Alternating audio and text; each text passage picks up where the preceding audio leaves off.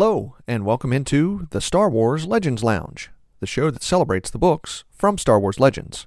I'm Aaron Motes. On today's episode, it's a story of corruption, desertion, and finding allies in the strangest of places. Allegiance by Timothy Zahn, featuring everyone's favorite Emperor's Hand, Mara Jade. But first, I have a little confession to make. As much as I enjoy making this podcast and trying to get everything to sound as good as possible, I'm really pretty ignorant when it comes to the technology. Specifically, the ability to check out the different podcast providers that carry the show and figure out how to navigate those apps. Anyway, my brother this week told me that someone had left a review of the podcast on Apple Podcasts last December. He showed it to me, and I was floored by the kind words. It was left by someone named Peeps and Freaks. It says, Aaron has a voice that was made for podcasting. He reads through the expanded universe and provides a summary and his thoughts in a great 30-minute format. Hopefully, one day we get an hour-long episode, and I'm looking forward to Season 2 and beyond.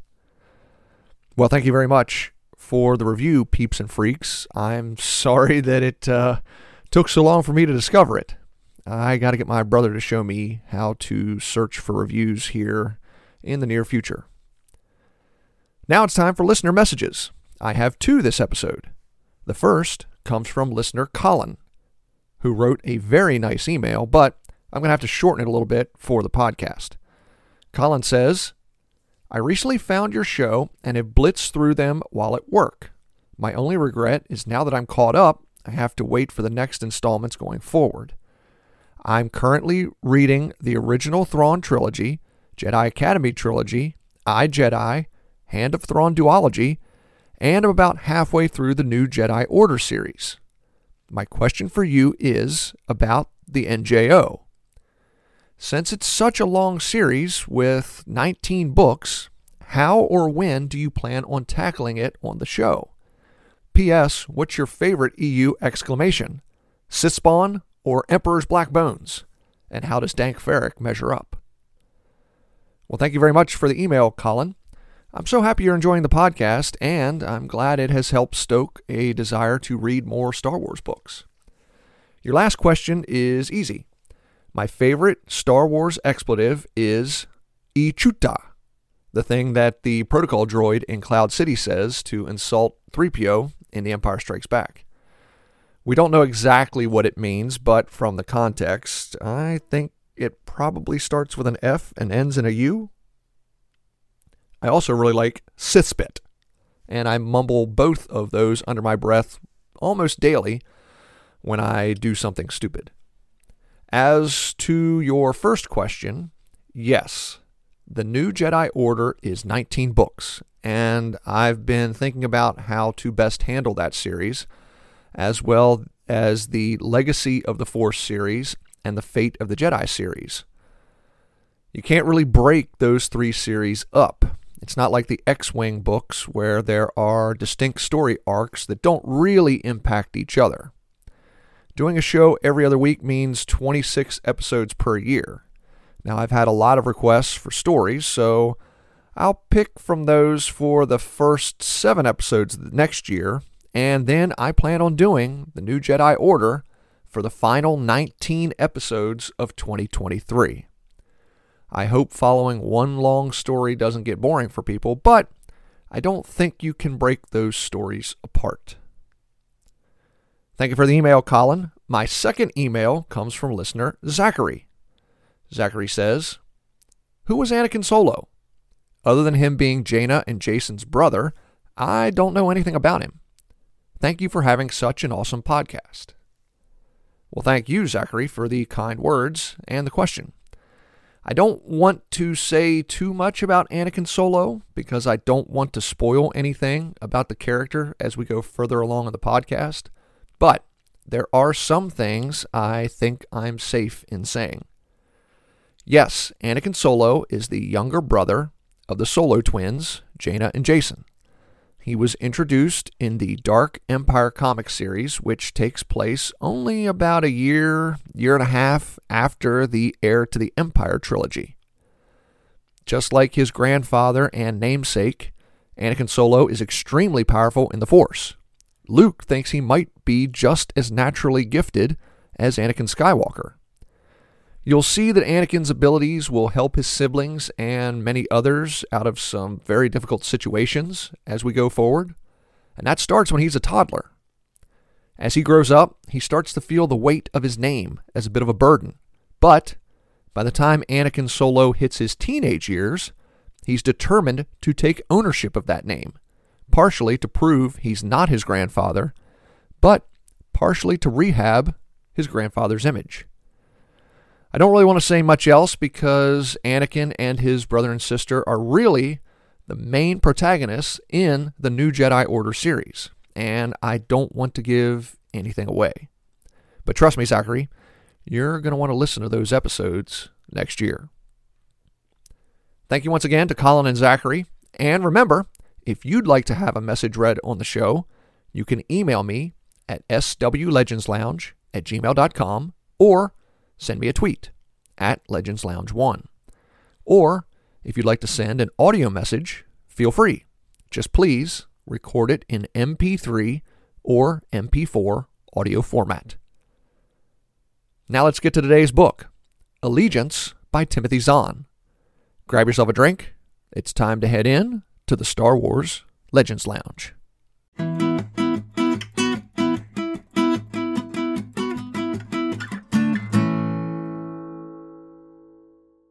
The story begins 6 months after the Battle of Yavin. The Rebel Alliance is hiding in the Outer Rim on the planet Teardrop, but word of an Imperial Star Destroyer en route to the system leads the rebels to evacuate the base. Han and Chewie load a rebel tech team on the Millennium Falcon and flee the system just as the reprisal arrives, under the command of Captain Kendall Ozzel. There's also a member of the Imperial Security Bureau on the reprisal, Major Drelfin. The ISB agent leads a group of Imperial stormtroopers down to the planet to search for any remaining rebels. One of the stormtroopers is Derek Larone, who is starting to become disillusioned with the Empire. Larone signed up to help keep peace and order throughout the Empire, something the galaxy was missing during the chaos and lawlessness following the Clone Wars. But now, he's mostly being used for crowd control, terrorizing the people he swore to protect. And it's only gotten worse. 6 months ago, the Death Star destroyed Alderaan, a peaceful planet. Now, even if there was a heavy rebel influence on the planet, Larone can't believe that everyone on Alderaan could possibly have known about it. Why did everyone on the planet need sentenced to death? As Larone and the other troopers land and search a local town, it becomes clear that the rebels have already evacuated. But Major Drelfin orders the local population rounded up and executed as rebel sympathizers. Larone disobeys orders by missing his targets, but he's unable to stop the other troopers from killing the townspeople. Returning to the reprisal, Larone and 4 other troopers, Grave, Marcross, Quiller, and Brightwater, discuss what happened down on Teardrop. They're confronted by Major Drelfin, who threatens to charge Larone for disobeying orders. When Larone says the orders were unlawful, the ISB agent pulls a blaster and tries to arrest him. Larone grabs Drelfin and twists the weapon out of his hand. Drelfin cries treason and vows to see Larone executed. He lunges for the weapon, but Larone shoots Drelfin in the chest, killing him. Knowing that ISB will never give him a fair trial for killing one of their agents, Larone decides he has to desert and asks his 4 friends to allow him to leave. But the others know they'll be implicated in Drelfin's death, so they agree to desert with Larone. The 5 stash Drelfin's body in a storage locker and make their way to one of the hangar bays. They commandeer an ISB freighter and bluff their way out by Larone impersonating Drelfin. The 5 deserters head to the nearby planet Dronost to lie low and gather supplies. Elsewhere, Mara Jade infiltrates a high society ball thrown by Moff Glovstoke, who she suspects is embezzling money from the Empire. The Emperor's hand goes undercover as the Countess Claria, a beautiful young socialite who can't hold her alcohol. After catching the Moff's attention, Mara fakes being ill and begs Glovstoke to give her a place to rest. Once alone, Mara sneaks away and discovers the Moff's private vault. In it, she finds priceless artworks worth hundreds of millions of credits, worth much more than a lesser Moff could ever afford. But some pieces of art that should be there are missing. Has Glovstoke sold some of them off? Recording the evidence, Mara contacts the Emperor and asks for permission to investigate further, suspicious that Glovstoke may be using the embezzled funds to finance other nefarious activities. The deserters arrive on Dronos to look for supplies. Larone and Grave search the shops near the spaceport while the other three remain on their stolen ship. Larone and Grave witness a swoop gang harassing a group of farmers loading up equipment to haul out of town. Remembering his oath that protecting people was one of the reasons he signed up to be a stormtrooper, Larone calms the others to help with the gang. The 5 stormtroopers quickly dispatch the gang, killing 2 and chasing the others off. One of the farmers, a man named Porter, thanks Larone for the help and tells the troopers the gang was part of a pirate group called the Blood Scars. Larone and the deserters head back to their ship and decide to search the Shelsa system to put an end to the Blood Scars' reign of terror. What the former stormtroopers don't realize is that Porter, the farmer, is actually a rebel operative who quickly reports up the chain that a group of stormtroopers is there on Dronost. The report surprises Alliance Command, of course. Why would stormtroopers help a group of Alliance operatives? Unless they didn't know who Porter and the farmers really were. It's an interesting situation that will require further investigation, but Mon Mothma and General Karlist Riken have a more important situation at the moment. Leia needs to meet with a rebel synthesizer named Yiru Chivkiri, an administrator on one of the planets in the Shelsha system, who says he can deliver much-needed people and supplies into the Alliance. Luke, Han, and Chewie are initially assigned to escort Leia to the meeting, but Han is tired of playing politics for Rebel Command. So, Luke suggests Han and Chewie investigate the Blood Scars. Leia and Riken like the idea, and they send Luke right along with them. They head to Dronos to meet with Porter for any information he has about the Blood Scars, while Leia heads off to meet with Chivkiri. Larone and the deserters land on the planet Ranklinge to finish looking for supplies, but, of course, trouble always finds them. The 5 troopers find the capital under the control of a corrupt police chief named Kavsaren, who uses the police as his own personal gang, stealing from citizens and tourists. The 5 former stormtroopers lead an uprising in the capital and remove the corrupt cops from power, killing Kavsaren in the process. When people ask the troopers for their unit number, so they can send a message of gratitude to the Imperial Sector Governor, Larone says they're working in secret and refuses to give them a unit number. He says their group is known as the Hand of Judgment, and they're in the Shelsha sector to help weed out criminal elements. The people of Ranklinge tell Larone that Kavsaren was working with a pirate gang in the sector, the Blood Scars. Hearing the name, Larone and his men decide to head back to Dronost and pick up the trail of the pirates. Mara's investigation of Moff Glovstoke also leads her to the Blood Scars.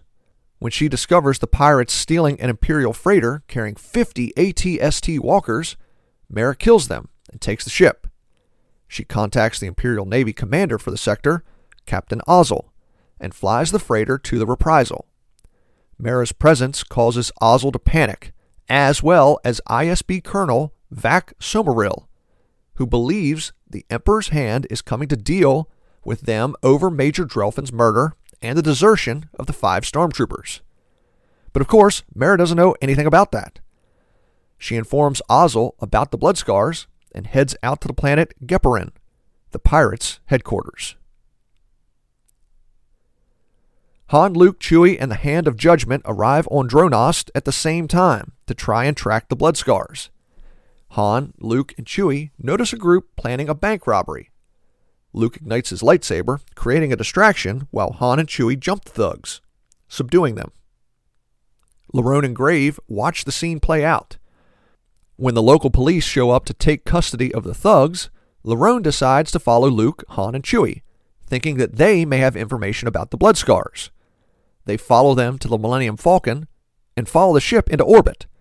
There, the two groups form an alliance to search for the pirates. Meanwhile, Leia meets with Chivkiri and two other rebel sympathizers from the Shel-Shan sector. Chivkiri lays out the sector's proposal. Imperial Governor Barshans Chord plans for the sector to secede from the Empire and will offer the sector's resources to the Alliance, but only if the rebels can attack other areas in the Empire, forcing Palpatine to divide his forces. Chivkiri says the governor's top aide, Chief Administrator Willem Disra, has given his word that Chord is serious about secession. Leia is skeptical and wants to speak with Chord and Disra herself. She convinces Chivkiri to take her to Shelquanwa, the sector's capital planet. There, Chivkiri organizes a meeting with Disra, who is amazed to see Leia. And that gets Disra's mind working, because while Governor Chord does plan to have Shel-Sha sector secede from the Empire, he has no intention of joining the Rebel Alliance. Chord plans to set up his own personal kingdom, and Disra has been quietly gathering information about the scheme that he plans to turn over to the Empire, exposing Chord in hopes of being elevated to the governor's position. But if Disra is able to capture Leia, he believes his reward will be much greater than for simply turning in Chord. After the meeting, Disra returns to the governor's palace and shuts down the spaceport, trapping Leia on Shelquanwa. Chivkiri learns that Disra has done this and takes Leia into hiding, finding her a job as a waitress at a tap cafe while she waits for an opportunity to escape the planet. Mara lands on Gepperin and infiltrates the pirate base. The Bloodscars take her into custody, but the Emperor's hand breaks out and wreaks havoc.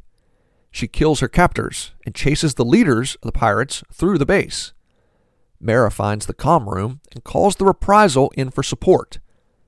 Thinking he can kill two birds with one stone, Ozzel orders an aerial bombardment of the base to destroy the Bloodscars and to kill the Emperor's hand, still thinking she knows about the 5 stormtroopers who had deserted.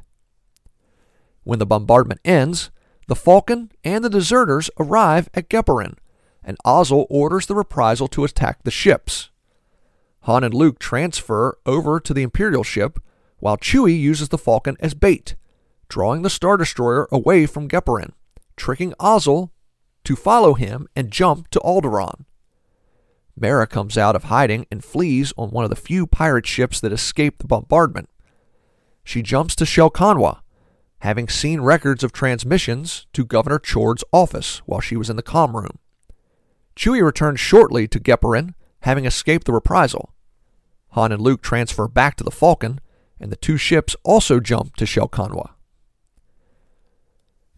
When Mara, the Falcon, and the Hand of Judgment arrive at Shelquanwa, they find the Executor in orbit, Darth Vader's flagship. The capital spaceport is closed for traffic, and they're detoured to another a few kilometers north of the city. Upon landing, Mara is attacked by an AT-ST, but the Hand of Judgment comes to her aid. After dispatching the Walker, Mara leads the stormtroopers to the governor's palace, convinced Chord is the ultimate source of the corruption in Shel-Sha sector. They arrest the governor and turn Chord over to Vader. Elsewhere in the city, Han and Luke find Leia and sneak her out to the Falcon. They flee Shelquanwa and head back to the Alliance command. The story ends with Mara leading the Hand of Judgment back to the spaceport, where she learns the truth about the deserters. Larone believes that's it for the former stormtroopers, assuming the Emperor's hand will have them executed. But, to their surprise, Mara lets the deserters go.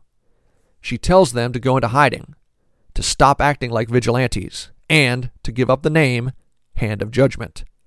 After all, there's only room for one hand in the Empire. Time for a break. When we come back, I'll talk more about what I think works in Allegiance and what I think doesn't. I'm Aaron Moats. Stay tuned. You're listening to the Star Wars Legends Lounge.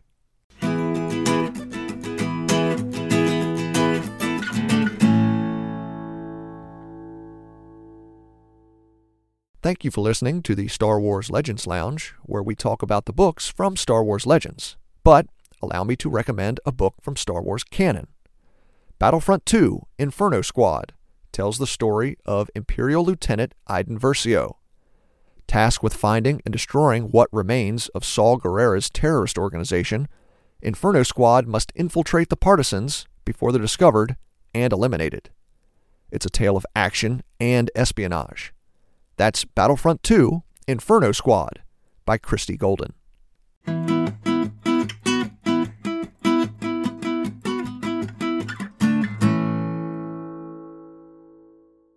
Welcome back to the Star Wars Legends Lounge, the show that celebrates the books from Star Wars Legends. I'm Aaron Moats, and today's book is Allegiance by Timothy Zahn, a story set a few months after the destruction of the first Death Star, featuring the Emperor's Hand, Mara Jade. Allegiance was published in 2007, so this is over a decade after the Heir to the Empire trilogy, the original Thrawn trilogy, and after the Hand of Thrawn duology, and after Outbound Flight. Zahn had already written 6 books in the Legends timeline at this point, and a number of short stories. While Mara Jade was in 5 of those books, most of what Zahn had written up to this point revolved around Grand Admiral Thrawn. This book, Allegiance, and the sequel to it, Choices of One, are the first 2 books that Zahn wrote for Star Wars that did not include Thrawn. These focused on Mara Jade. When I went over the Heir to the Empire trilogy earlier in the podcast, I mentioned that I was not as much of a fan of Mara Jade, the character, as many other people. I have nothing against her. She's fine. I just thought it was always a little odd that it never seemed like Mara had to pay any sort of restitution for the things she did as a part of the Empire, especially the stuff that she was ordered directly by Emperor Palpatine. However, seeing Mara work for the Empire is very interesting. I think this is where she is at her best.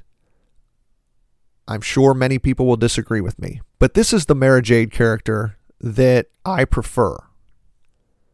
And it's completely consistent with a lot of Mara's characterization as we go further along in the Legends timeline. We see Mara as an investigator.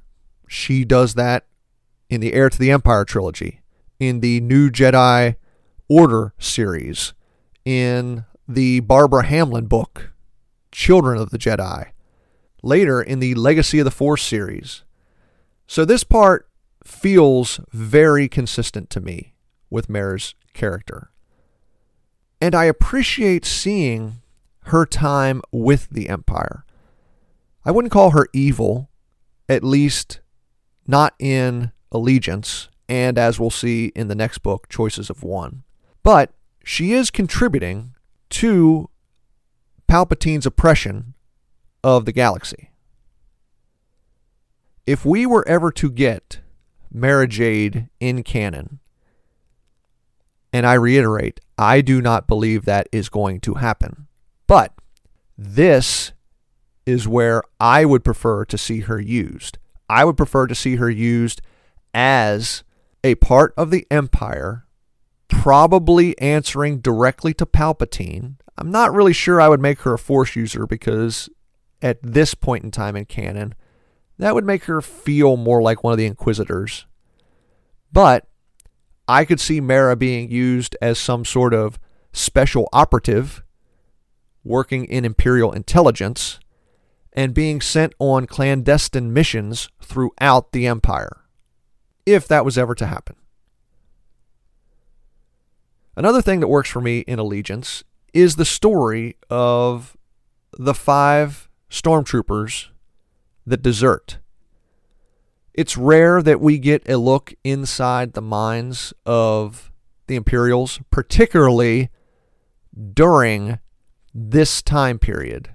We get a look in some of their minds post Return of the Jedi, but around the time of the original trilogy, we rarely get a look inside their minds. I love the fact that Zahn included this in this book. Larone, Marcross, Grave, Quiller, Brightwater, they have real discussions that military personnel would have when they have issues with the orders they're given. Their conscience eats at them, particularly after the destruction of Alderaan.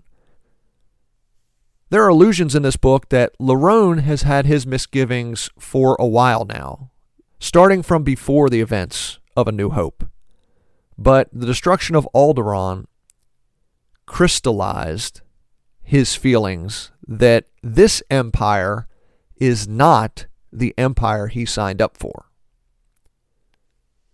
Larone and the others saw the empire as a stabilizing force in the galaxy following the events of the Clone Wars. Let's remember, the Clone Wars ravaged the galaxy. It stretched from one side of the galaxy to the other. It involved planets in the outer rim, in the mid-rim, even some in the core, although maybe it didn't reach the core worlds quite as much as it did the others. Everyday citizens were simply looking for a stabilizing force.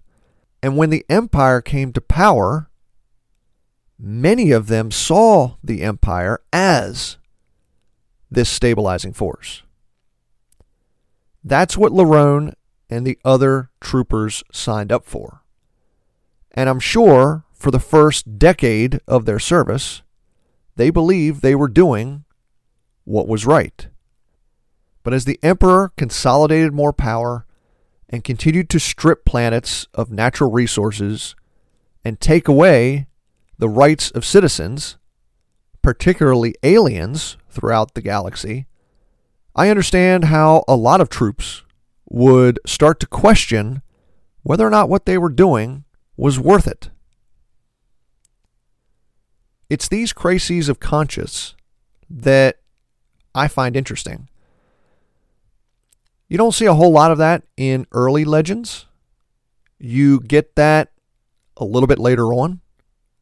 People struggling with the decisions that they've made and regretting that they made the wrong decisions.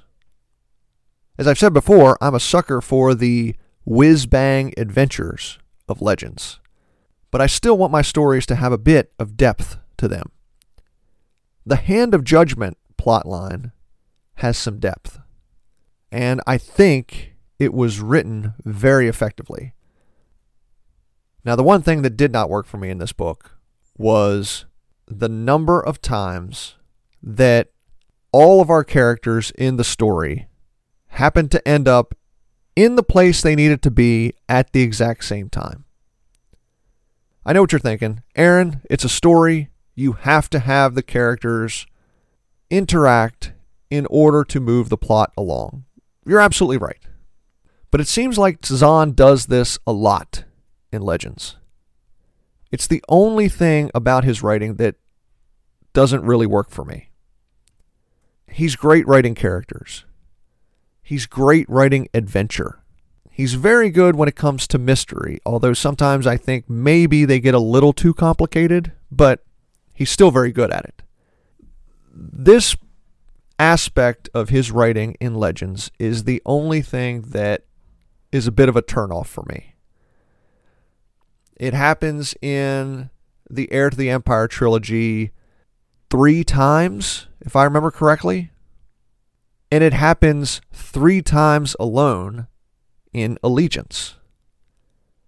I just don't buy that Mara, the 5 Stormtrooper deserters, and Han, Luke, and Chewie would continually find themselves in the same place over and over and over again, investigating different aspects of the same thing, but reaching the exact same conclusions. But it does make for a fast-paced story. So I have to give Zahn that. The last thing I'll say about the book is I'm glad Zahn used Darth Vader very sparingly. Zahn said in an interview once that the only note Lucasfilm gave him about his original draft of this book was that Mara and Vader interacted too much, and they wanted him to cut some of those interactions out. So he did. I think that was the right move. I think the less you use Vader, the more impact he has when you use him. That's one small criticism I have of canon right now. I love the way they use Vader in Rogue One and now in the Obi-Wan Kenobi show. But when it comes to the canon expanded universe, specifically the comics, yeah, that's too much Vader for me. Vader is my favorite character. He probably always will be. I think he's best used sparingly. In the original trilogy, he's not in it a whole lot, but he's what everyone remembers. I think he's only in it a total of like 32 minutes over the entire 3 movies. So I'm glad Lucasfilm gave Zahn that note, and I'm glad he followed it. Because I think Vader is used best when Vader is used less. Yes, I know that's an extremely cheesy line, but it just now popped in my head, and I had to use it. Anyway, it's time to wrap up. If you have a question or comment for the show, send me an email at swlegendslounge@gmail.com or send me a tweet at legendslounge1. I'd love to hear from you. And if you want to get your voice on the show, record your own 3 to 5 minute audio file and email it to swlegendslounge@gmail.com. Just record it in MP3 or MP4 audio format. Coming up on the next episode, it's the sequel to Allegiance, Choices of One by Timothy Zahn, a story pitting Mara Jade against Luke Skywalker.